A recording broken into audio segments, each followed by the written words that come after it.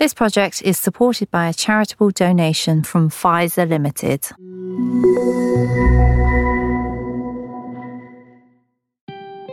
Hello, I'm Victoria Derbyshire. I was 46 years old and getting on with my happy life. I didn't feel as though I had a care in the world. And then came breast cancer. This podcast, brought to you by the Future Dreams Breast Cancer Charity, is for those of you who've experienced a moment like that. And for everyone in your life that's affected too. Your family, your friends, your work colleagues, the people who are caring for you, who hold you close, the people you lean on. It's a podcast for that moment and for what happens next. This episode is called Breast Cancer and Trying to Have Children.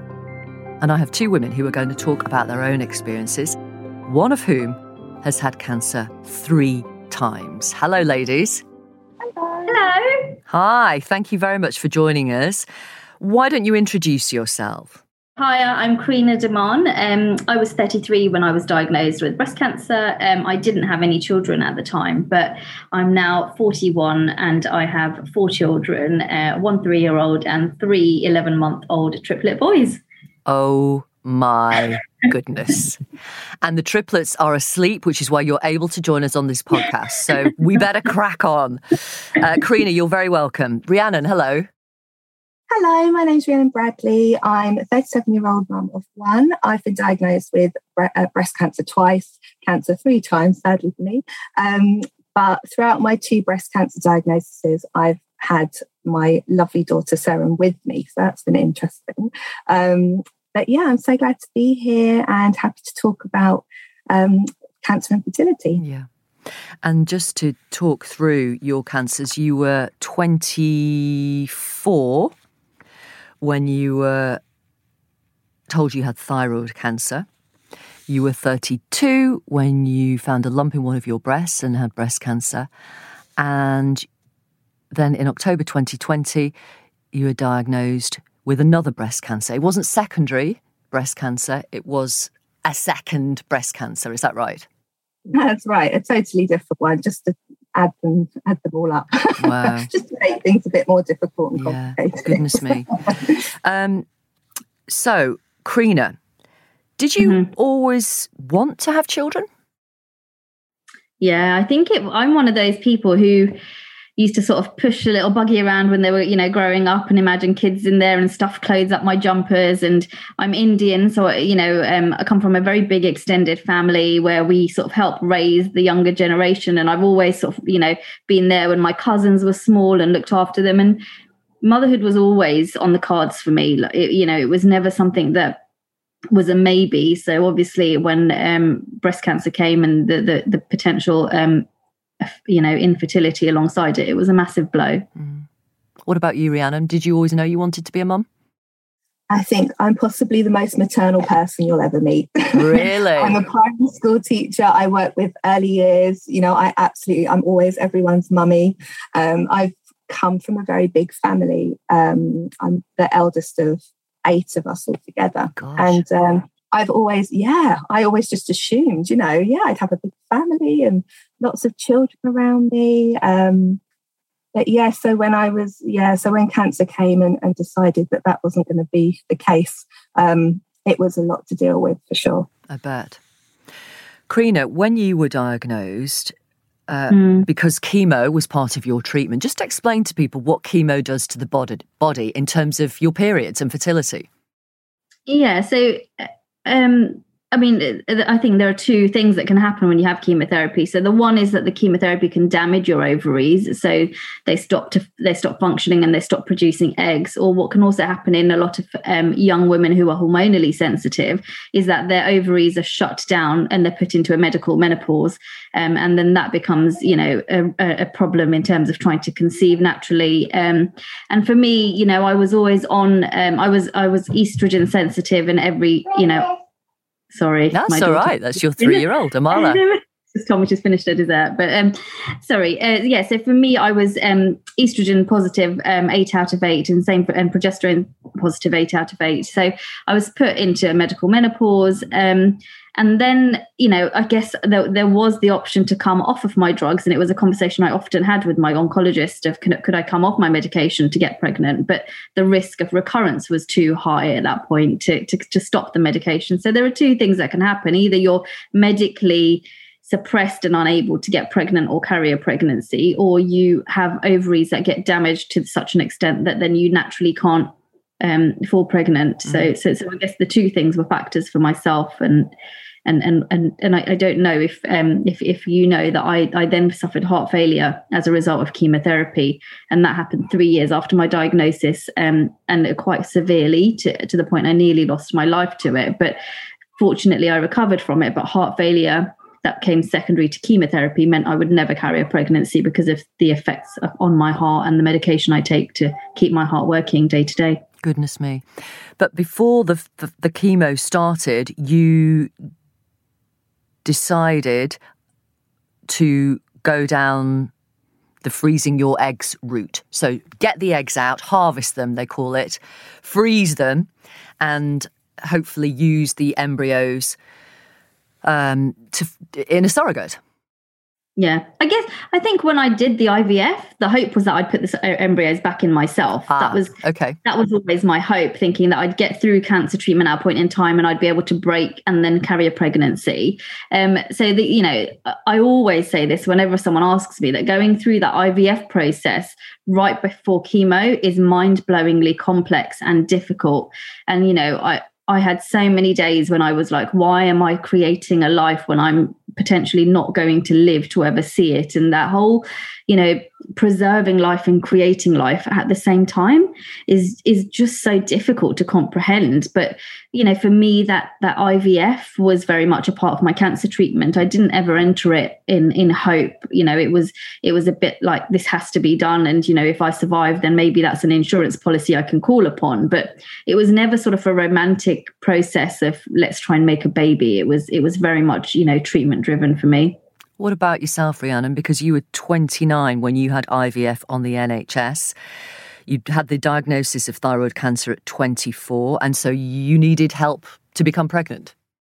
Yeah, so one of the things my oncologist said to me right at the very beginning is, if you are thinking about, having any children, you need to get started now. And I was like, oh gosh, I wanted to do lots of other things before I had children. When you're younger. It wasn't quite the time that I wanted to start it. But yes, so it soon became apparent that I wasn't able to have a child naturally. So going through the IVF process was, incredibly hard for anyone going through it. It's really emotionally draining.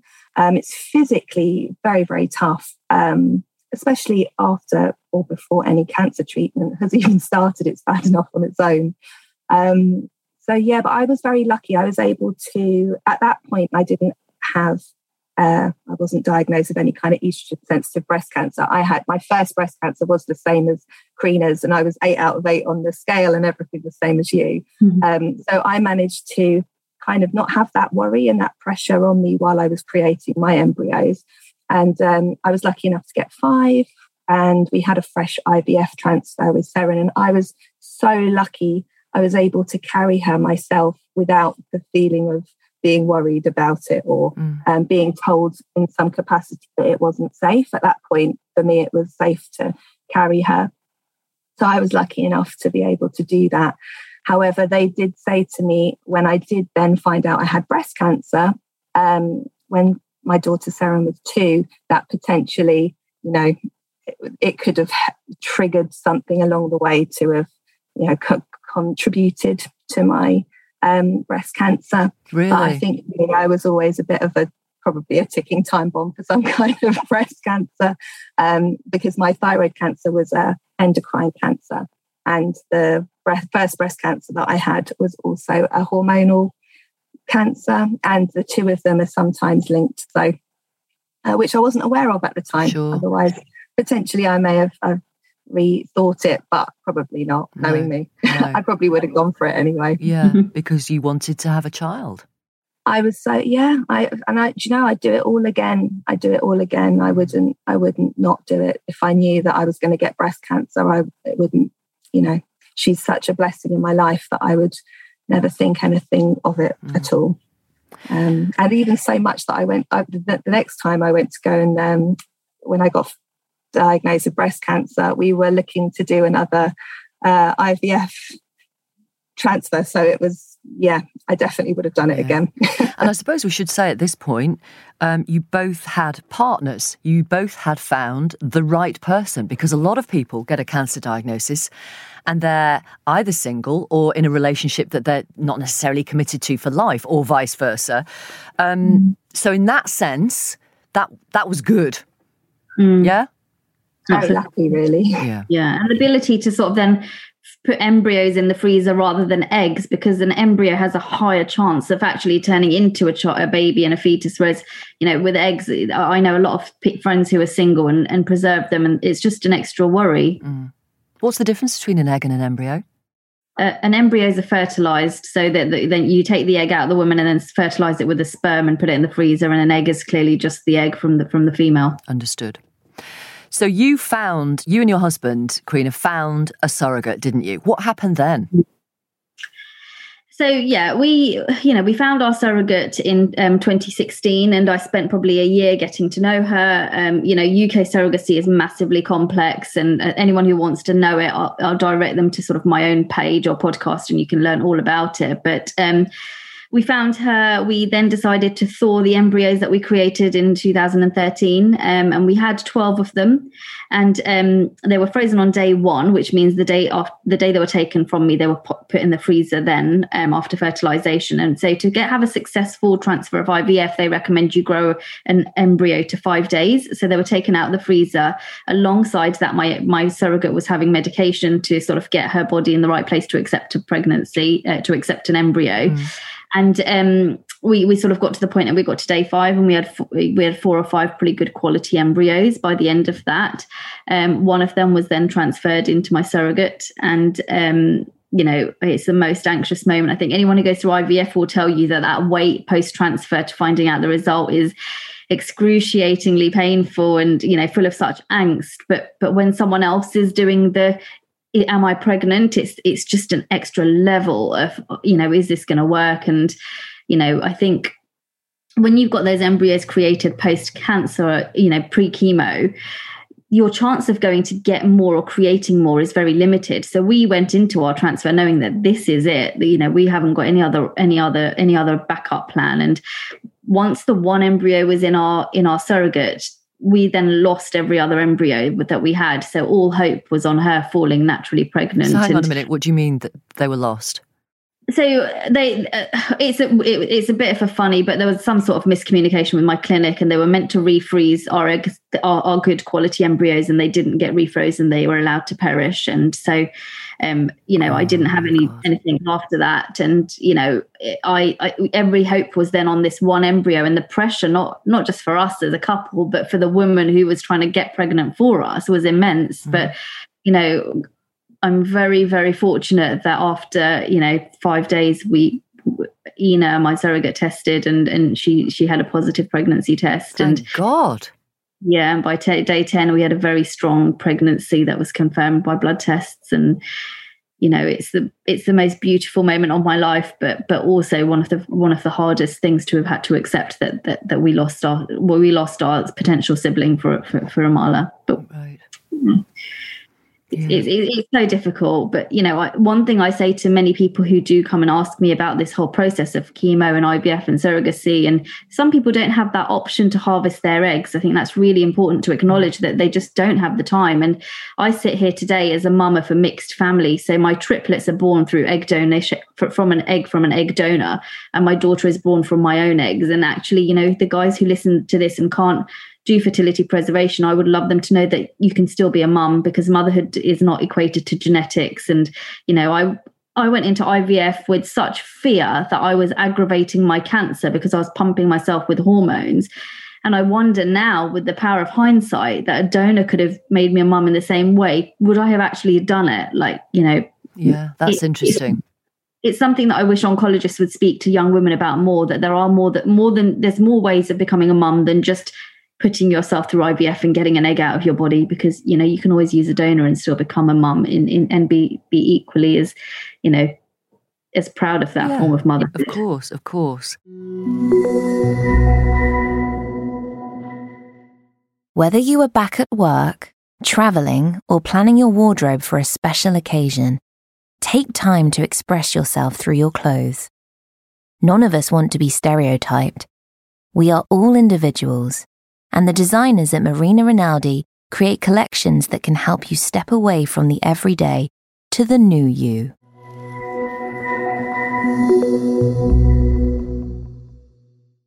When you were told you had cancer for a second time, this was the first time you had breast cancer, and that actually trying for a baby would most likely trigger another breast cancer diagnosis. Obviously, you had Seren. But what did you think when they told you that? You know, to be totally honest with you, I was absolutely devastated at the fact that it would mean that I couldn't have another child, probably more so than the actual cancer diagnosis. And that might sound weird, but it felt for me like that was the biggest blow, because it was such a, you know, I knew how hard it is to get to that point. And, you know, we were so ready, and I really wanted to give her a sibling. But yeah, I was absolutely devastated. I cried and I cried and I cried.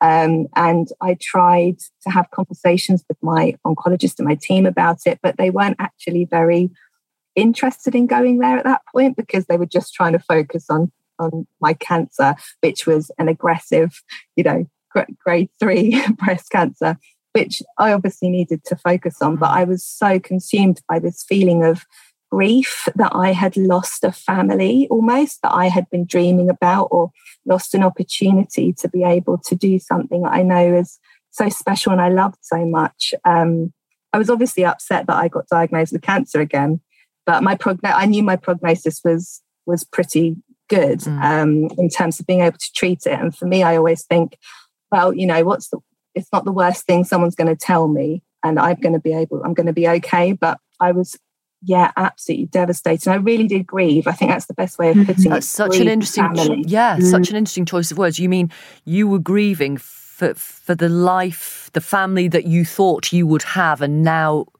were told you couldn't? Yeah, and I went through all those stages of grief as well. I went through the denial. I went through eventually to acceptance, which for me was the door that kind of opened me up to other opportunities of creating families. And I was very lucky because I did, you know, I have got 4 embryos frozen already. So I have that option of surrogacy if I wanted to, but I've also looked down, you know, other routes like adoption and fostering, and just thinking, well, I've got a child, should we just, you know, stop there? And I've got 2 cats, and, you know, I've got a lovely life.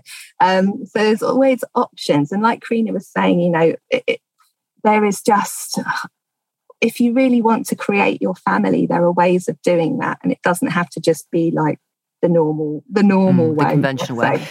Have you had, both of you, have you had people saying, after you had Amala, after you had Seren, well, look, just be great, just be thankful, just be grateful? So all the time. And I actually think, you know, when you go through surrogacy, it's really difficult, that question, because if you are a healthy person and you have one baby and there's an instinct to have a second baby, no one questions why you're having a second child. But for some reason, just because cancer's crossed your path or infertility's crossed your path, a second child becomes something that people can question. And you're like, that maternal instinct doesn't change, or should I say parental, because it's from both parts. That parental instinct doesn't change just because you had a diagnosis of some sort. And actually, when it comes to surrogacy, you actually ask yourself that question as well as other people asking that question, because 1, financially, it's really difficult to go for 2 journeys. 2, if you have to find a second surrogate, we had to have 2 different surrogates for our journeys.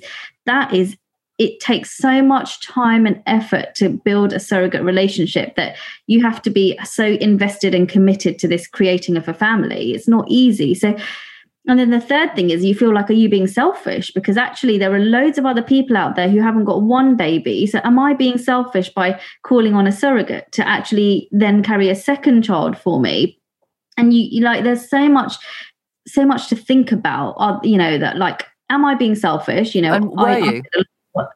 I don't believe so, because, if anyone who's healthy has the right to have more than one child, then so do I. And in UK-based surrogacy, it's altruistic. It's, both parties are absolutely, doing this from a place of love. And if someone didn't want to carry a second child for me, they wouldn't have showed up, because they'd say, no, I want to carry for someone who's got no children. There are a lot of surrogates who see the value in siblings and creating families with siblings. So, they'll look for people who've had one child. So, I very quickly realized that I wasn't being selfish myself, but yes, there were people out there who would question why we would go to the extents of spending that amount of money and putting ourselves through that sort of emotional trauma of a second journey. Absolutely, it was asked, And Rhiannon, what about you? Did you have people saying that to you? Yeah, I have done. Generally, I've got a very supportive network around me, so there's not been so much of that. But I'm sure plenty of people think, oh, why is she bothering? She's already got a lovely, healthy 6-year-old child and has been able to carry herself. I felt a lot of guilt talking about it, in particular within the cancer community, knowing that there are people who are unable to have children, will probably never have children, will definitely not be able to safely carry a child. So I've felt a lot of guilt in terms of talking and expressing my feelings about it on a cancer platform. But we're all individuals, and we're all different, and we all have different family makeups and wants and desires in our life. So yeah, I just think if people are able to provide a really loving space for a child, then I just think that's only a good thing. And you were about to go down the surrogacy route when you found out you had cancer for a third time, which was the second breast cancer, which is just unbelievable, Rhiannon. The universe, what's it doing? It's just like constantly stepping in my path. Yes, the second time when I was diagnosed with my second breast cancer, we had been chatting to this lovely surrogate, and things that really good to, it's called a get to know, when you just start getting to know somebody and you talk about the ins and outs of how you're going to organise yourself. So we were having this lovely chat and relationship with a wonderful surrogate, and then I find out that I've got breast cancer again. And actually, again, obviously I was upset about the breast cancer diagnosis, but I thought, oh my goodness, I really felt connected with this lady. It looked like everything was going to, we were going to be able to do this wonderful journey together. And once again, I had the disappointment of that not coming through, and then cancer getting in the way. And it was almost like I had to relive all that, like I was saying earlier, that grief, reliving the grief of, well, that isn't going to happen now, and will it ever happen? And being really, really deeply disappointed. And one of the hardest things was telling the surrogate that I'd been talking to that, we would have to stop, and I didn't want to get in the way of her dream of being a surrogate. So that's what, ultimately she wanted to do. So I said, let's part ways. And now she's doing a lovely journey with somebody else, and the person that I meant to be doing mine with will come when they need to come, is what I genuinely believe. Maybe she'll come back after that journey. You never know. And I still chat to her, meeting up with someone again, do some nice things, because you create these friendships and bonds with people. It's not just, it's not just, will you carry my baby? It's all based on friendship. Like you said, it's altruistic. People, you create such deep bonds with people. So that's how Rhiannon and I met, actually, wasn't it? Online through trying to become parents through surrogacy. And I reckon she'll come back if it's meant to be. It's gonna happen for you. Yeah, I'm confident that whoever it is, I believe they'll come my way. But yeah, it was definitely, I was very shocked and upset, obviously with the diagnosis, but also because I had to, stop again. Karina, is there any stigma about egg donation, about surrogacy within the Asian community? There's so much stigma. It's really heartbreaking, actually, that people in my community typically only see, you know, parenthood as a female and a male creating a child together. You know, even IVF is fairly stigmatized. So when we went through the journey, it's really difficult to sort of be open initially, because you're so fear-filled for what that backlash might be, or what people might say, or the judgment that might be passed for the choices that you make. And my first journey was very, very private. And it wasn't until Amala was born that I really socialized how we'd become parents. But, you know, I've learned that from my experience of having this child, that once the child was here, no one actually really had anything negative to say. So the judgment wants to come before you actually embark on this journey. And when this beautiful child's here, everyone just wants to love that child. So I've almost made it my life's work to, you know, educate my community on alternate routes to parenthood, and to destigmatize it, because the triplets, you know, I went to such great lengths to find a donor of color. In the end, my donor was flown in from South Africa. We flew to Cyprus. We had treatment there, and our surrogate was from the UK. Like, we went across the globe to get this donor who was Indian, so that my children would look the same as Amala and myself and my husband. But the triplets have, you know, you cannot mess with genetics. They've come out. They are white, milky white skinned and piercing blue eyes. And you would look at them, and, you know, everyone will look at them and just think, what's going, you know, that there must be more to this story, because they don't look like a natural family in terms of their color and their hair and all of that. But again, you know, you can go to all those lengths and it doesn't cut, you know, the result isn't what you expected it to, but the love is no different to what if they had come out looking exactly like me. And that's why I think it's really important for people to know there are other routes, and the love you feel for these children is no different to being a parent in any other way. And can we go back one step, Karina, if we may? Yeah. In terms of the triplets, so you've had Amala, and that was your own egg that was fertilized by your husband's sperm. Yeah. In terms of your triplets, boys, that was somebody else's egg and your husband's sperm. Yeah. And that's why the boys are white-skinned and blue-eyed? Well, or was it not was that not the plan? That wasn't the plan. So the girl who gave me her egg was Indian. She was Indian, black hair, brown skin, brown eyes. But there must be, you know, a gene in my husband's biology and in her biology to have blue eyes.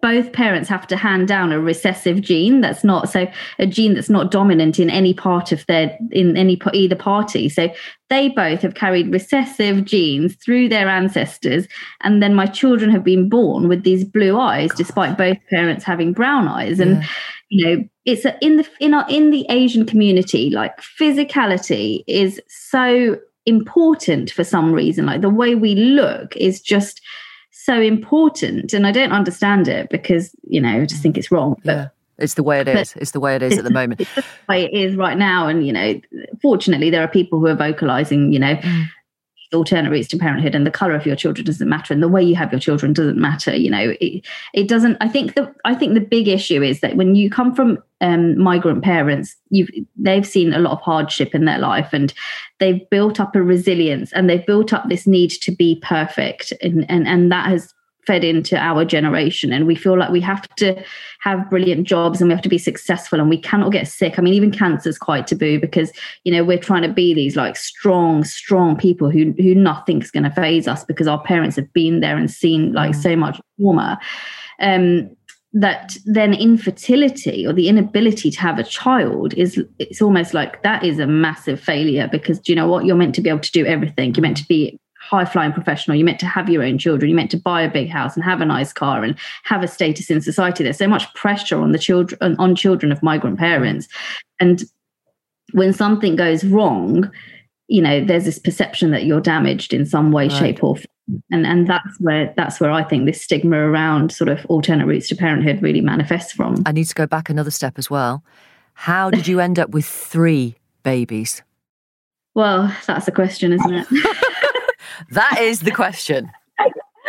So our treatment was overseas, and the practice was to put 2 embryos in for transfer. So I had a very clear conversation with the consultant who was treating us, and he said, if you put 1 embryo in, you will have a 60% chance of a single pregnancy, but a 40% chance of no pregnancy.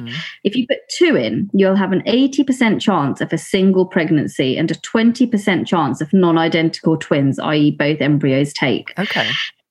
So we had prepared ourselves for a potential twin pregnancy, but we got home, took a pregnancy test, found out we were pregnant. 6 weeks later, had our first scan, and there were 3 heartbeats. So what had happened? Yeah. So what happened was both embryos took, and one decided to split. So we have 1 set of identical twins and 1 single singleton, which is it's just mind blowing. Like, I look at them every day and I just think, how is this my life? Like, how have we gone from infertility and cancer to, a house full of love and 4 children? I'm just so grateful for it all. Yeah, absolutely. A bit like Rhiannon, I wouldn't, I've seen some really dark times, but I wouldn't change a thing, because every single thing that went wrong led to this and this family that I have in my life, and the gratitude and love that fills my home. It all came from all of the adversity before it. It is incredible, your story, Karina, honestly. I listen to it is literally a film or a book, isn't it? 100%. You need to get it published in some way. But yes, absolutely. I definitely can relate to everything you're saying. Obviously not in the same way, with as many children and everything else. But yeah, it's a really tough world to find yourself in. I think cancer and infertility, and for everybody, they're going to experience that in their own way. And some people it will affect more than others. But you're just, well, both of us, we're both stories of how we've been able to overcome adversity in that way and really set our minds on what we want. And I think acceptance, again, that's what I feel. As long as you accept your situation and then find practical ways of moving forward from that, you're able to make these amazing things happen, like you have. Like, now you've got these 4 amazing children, and it's just incredible. I want to ask you both, for those who are listening right now, who have just been diagnosed with breast cancer or are going through treatment and are worried about being able to have a baby, what advice would you give? Rhiannon, why don't I start with you? So I think the main advice I would give is allow yourself to have the feelings that you're feeling. It's normal. If you're feeling upset, if you're feeling worried, anxious, scared, allow yourself to have that time to process them. Don't bury them deep down. Don't put them to the back of your mind. Allow yourself to have those feelings, because there's nothing worse than suppressed emotion, is there? But I'd also say, don't lose hope. Don't lose hope. And maybe, like we've been saying, look to another path to fulfill your dream of being a parent. Create a support network. I think support networks are key in whatever capacity that's going to be in, whether that's your family, whether it's online. And be really kind to yourself. It can be really draining emotionally and physically and spiritually. And just make sure you look after yourself and be kind. There's just so much going on, but don't lose hope. Acknowledging where you are and going through that grieving process is really important. And if you do then go on to have a child through something like surrogacy, it's important that you've grieved everything, including the ability to carry a child, because you cannot enter surrogacy feeling jealous for the woman who's doing what you always wanted to do. So I always say to everyone, sort of go through the grief process and make sure you come out the other side of that before you look to look for alternate routes to parenthood. And then just like Rhiannon says, I wish it happened in clinic, find the stories of hope, because they are what will pull you through. Your oncologist will give you the stats of things going wrong. You take that. Like, I have this little folder in nice to know but do not follow in my brain here. You put it in there and then find the story of hope and hold on to that story of hope. And my life motto or quote is just hold on, pain ends. And, that's HOPE. Hold on to it. And, you can become a parent. And equally, if you just choose not to become a parent, that is also fine. You know, it's your choice. And it's for some, you know, they don't want to go down that route of having children after such trauma, and that's fine, and make your peace with that. But if you do want to have children, then look for the stories of hope that resonate with you, be that surrogacy, be that adoption, be that fostering, whatever it is. Just social media is brilliant for that. I mean, all of us sort of have met via social media, and I feel so passionate about the tribe I've created there and that have supported me through infertility and cancer, because, you know, a lot of your people in your close network pre-cancer won't get it. They won't understand it. So you need to, you know, Rhiannon and I have been talking for years. We've never met in person. I mean, actually, it's the first time we're having a video chat with each other. But we've, like, when she was looking into surrogacy, like, my doors were always open, and it's that community that will pull you through. So, you know, hold on, the pain will end, and find your stories of hope. And finally, how is your health, Rhiannon? Yeah, I'm doing okay. I'm having my very last cancer treatment for this cancer tomorrow. So, woohoo! Everything will be, my PICC line will be being taken out. Everything's going to be crossed and all the lines, everything done. And so I'm really excited. Hopefully, all positive. Everything's been good so far, and that's the end of that. I had a double mastectomy, which helped as well. Okay. So yeah, I'm doing very well. Thank you, Victoria. I'm now in sort of coming up to year 8 of remission from my breast cancer, and I touched on the fact I'd gone through heart failure as a result of chemotherapy, and that was really scary. But I celebrated 5 years post heart failure yesterday, and there was times when I told we wouldn't make it to 24 hours, definitely wouldn't make it beyond 2 years, and here we are 5 years on. So, you know, living a really fulfilled life, and, you know, supported by the medical teams that continued to support us through our journeys, but, you know, making the most of every minute. I'm so happy to hear that, and I'm so happy for you both. Thank you so much for talking to us on this podcast. I really, really appreciate it. If you want to find out more information about breast cancer, then please do contact the Future Dreams Breast Cancer Charity. You can contact me anytime on Twitter or Instagram. I'm at Vic Derbyshire. And Then Came Breast Cancer is a Factory Originals and 6'6" production. Ladies, thank you very much. Thank you. Thank you so much.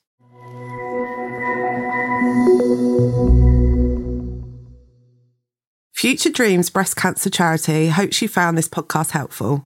We fund awareness, support and research. If you would like to help us do more, please text We Care to 70500 to make a £5 donation, or visit our website at futuredreams.org.uk/donate. Future Dreams Breast Cancer Charity will receive 100% of your donation. Text costs your donation plus one standard rate text message, UK only. Always get the bill payer's permission. We would like to contact you on your mobile phone with news and updates. If you would rather opt out, then please add no info to the end of your message. For example, We Care, no info. Thank you again for listening.